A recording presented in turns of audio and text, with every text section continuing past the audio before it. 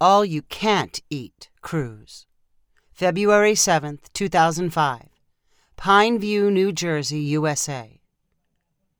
The bell over the travel agency's door rang as Arnold Fishback walked inside.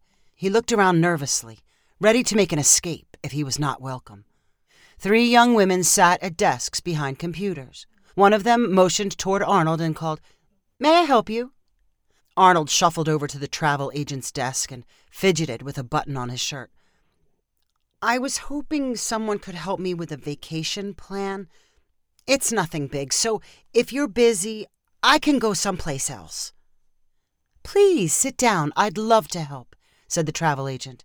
"Is this a vacation for you or more of a business trip?"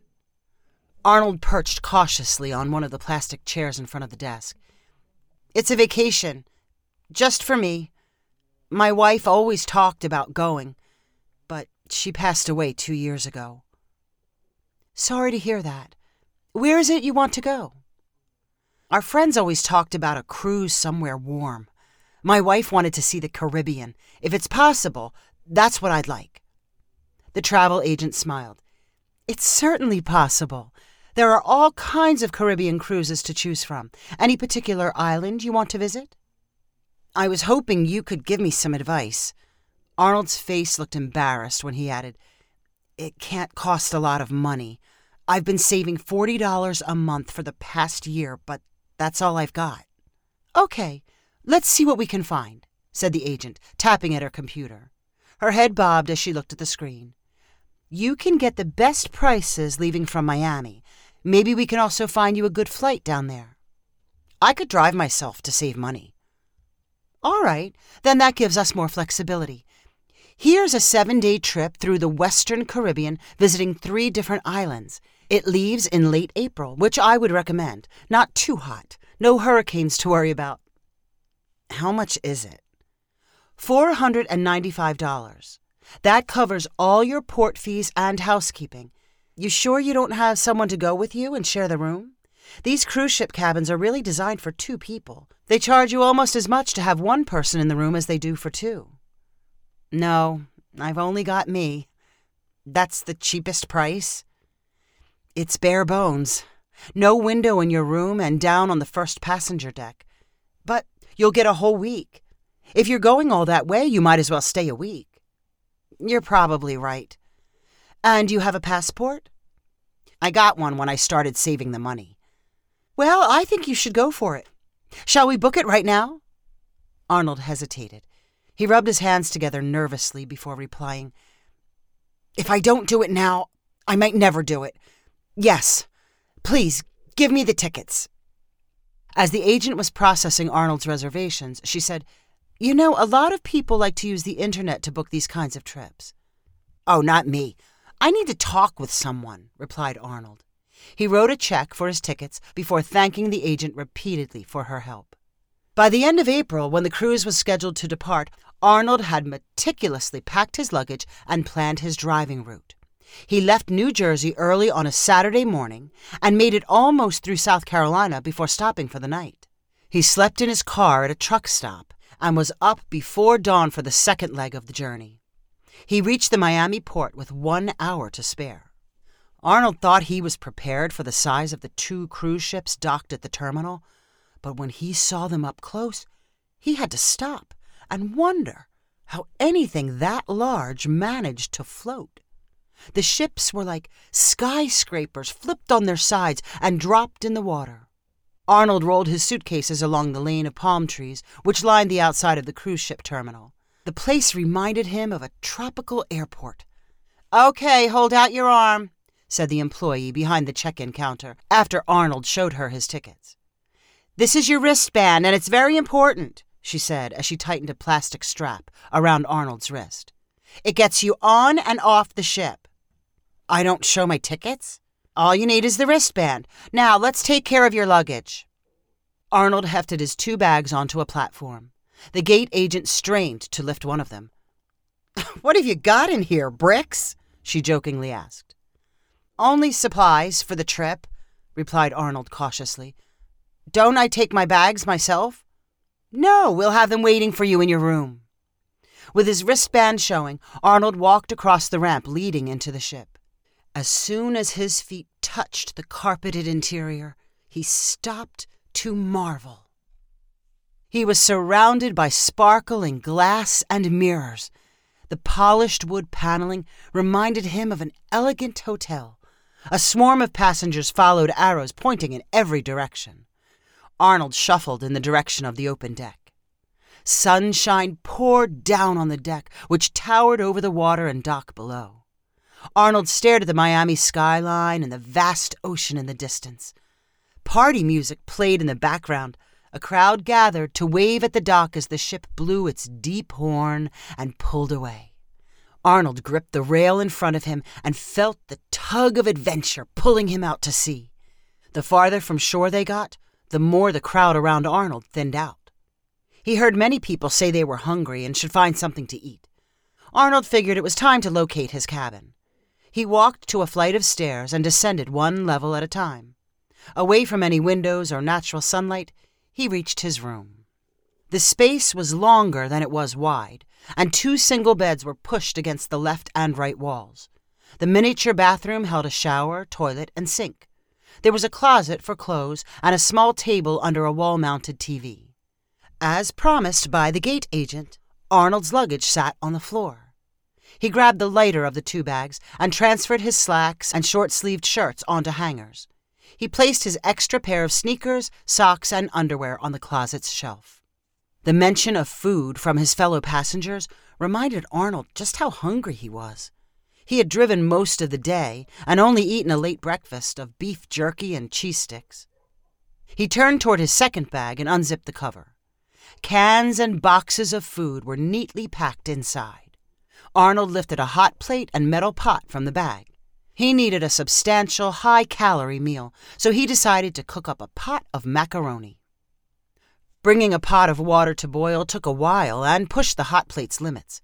Arnold flipped through the TV channels while he waited. In addition to dramas and comedies he recognized, he found one channel dedicated to information about the ship. Arnold realized that cooking in his room was probably frowned upon, but it was the only way he could afford the trip. He had spent his savings on the tickets and would have to get by on his normal food budget. There was no way he could afford the extravagant prices the ship must be charging for meals. When people were trapped aboard without any other food options, they were at the mercy of the cruise company. Arnold had been to a few amusement parks and noted that their food prices were 2 to 3 times as high as prices charged outside the park. He naturally assumed the ship operated the same way. When his water was hot enough, Arnold cooked his macaroni for 11 minutes and drained the extra water into his bathroom sink. He added a can of chili into the pot and mixed the ingredients together. This was just the kind of low-cost meal that would keep him going for a while. He ate every bite as he enjoyed one of the TV's comedy shows. Then he rinsed his spoon and pot thoroughly in the sink and hid them back in his luggage. When Arnold left his room, he was careful to take the empty chili can with him. He slipped it into a trash can he found in the hallway. He did not want someone discovering it in his room and questioning him about bringing his own food aboard. The return trip up to the observation deck took Arnold past restaurants where passengers were enjoying lavish meals. Arnold smiled to himself as he calculated what their bill would likely be by the end of the night. With so many people focused on eating, he had the outdoor deck mostly to himself. He claimed one of the reclining deck chairs and watched couples occasionally stroll past, holding tightly to one another. More than anything, Arnold liked the feeling of the ocean breeze on his face and the way the water churned and swirled behind the boat. He knew his wife would have liked to feel and see it too. They should not have put off the vacation for so long. Everything wonderful he had heard about life at sea had turned out to be true. Arnold stayed outside long after the pastel-colored sunset had faded to black. He spotted lights on the dark, flat horizon that were likely from other ships or tropical islands. Arnold stood up from his deck chair and began a slow, aimless exploration of the interior of the upper decks. He wandered past a theater where posters advertised a live show for that night. You coming to the show? One of the crew asked Arnold as he passed. No. I didn't buy a ticket, Arnold replied. The crew member laughed. You don't need a ticket. Anyone can walk in and take a seat. Arnold was shocked to hear they were giving away entertainment. He detoured into the theater and hurried to an empty seat. He clapped and laughed along with the rest of the audience as the performers sang and danced. He returned to his room and had trouble falling asleep. He had not experienced such a wonder-filled day for the past 20 years. Breakfast the next morning consisted of oatmeal cooked on the hot plate. Arnold did not want to waste time in his room with a whole ship to explore, so he was out on deck at first light. He watched the waves and then people around the pool and shuffleboard court. He discovered the ship's library and found a quiet, shaded spot, perfect for getting lost in a mystery novel. The next morning, the ship arrived in Jamaica, the first of its island destinations. Arnold was one of the first passengers to disembark. The area immediately around the harbor was filled with shops selling tourist trinkets, but Arnold walked deeper into the town. He visited churches and museums and spent a few dollars on a fish lunch in a cafe filled with locals. The meal complemented the crackers and granola bars he carried. Arnold repeated his exploration when the ship landed on the islands of Grand Cayman and Cozumel, Mexico, over the next 2 days. He admired the natives fishing and making handicrafts for sale to cruise passengers. In Cozumel, he paid $5 for a ride to a Mayan ruin in a VW Bug. It was fun to communicate using the bits of Spanish he knew. All that walking around the islands hurt his feet, so at night Arnold rested them by catching multiple shows in the ship's theater. Each night, the cast put on the same performance 3 times in a row, and no one seemed to mind that Arnold stuck around. On the night they left Mexico, the crowd in the audience seemed unusually light. Arnold had one more full day at sea to enjoy the ship while they sailed back to Miami. He spent most of his time on the warm exterior deck, soaking up the sun and breezes. Strangely enough, he felt almost alone. The deck chairs, which used to be full on the first days of the cruise, were practically empty. Arnold wondered if many of the passengers had permanently disembarked in Mexico for a longer stay. Perhaps they were completely worn out from their island adventures and were resting in their cabins. Whatever the reason, he was the only person around to watch the final sunset and admire the moon reflected on the dark water. The next morning, in order to make sure he was ready for departure, Arnold was up early cooking oatmeal. He had barely cooled down the hot plate and hidden it in his suitcase when there was a knock at the door. Arnold answered to find a uniformed crew member holding a clipboard.